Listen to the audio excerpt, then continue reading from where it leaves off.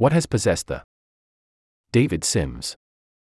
Horror franchises tend to be defined by their immutability.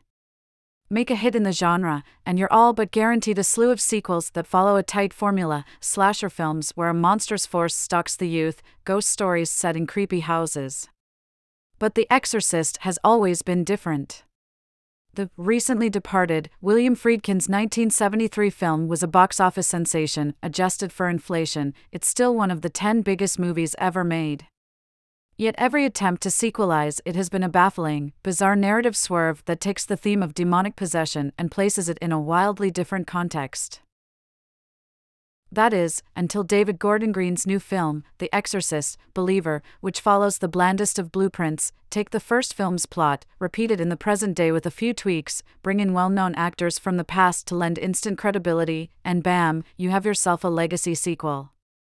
Green did the same thing with his 2018 film, Halloween, which paid direct homage to the original and relied on star Jamie Lee Curtis, that spawned 2 sequels, and now Green is trying the same approach here. He's tagged an Exorcist star Ellen Burstyn, now 90 years old, to consult on a case of demonic possession for not one but, gasp, 2 teenage girls.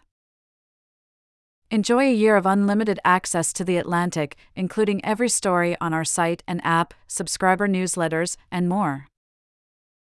Become a subscriber, https://accounts.theatlantic.com/products/?loss-inventory and referral=loss-inventory.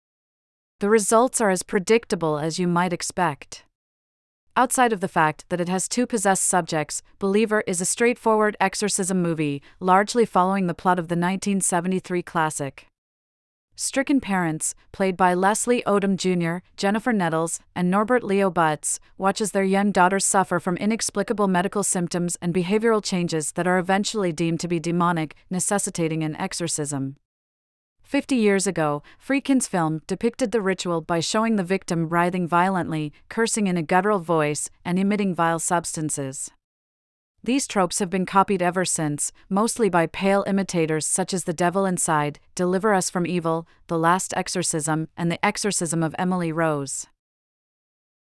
Never miss a story. Start your subscription.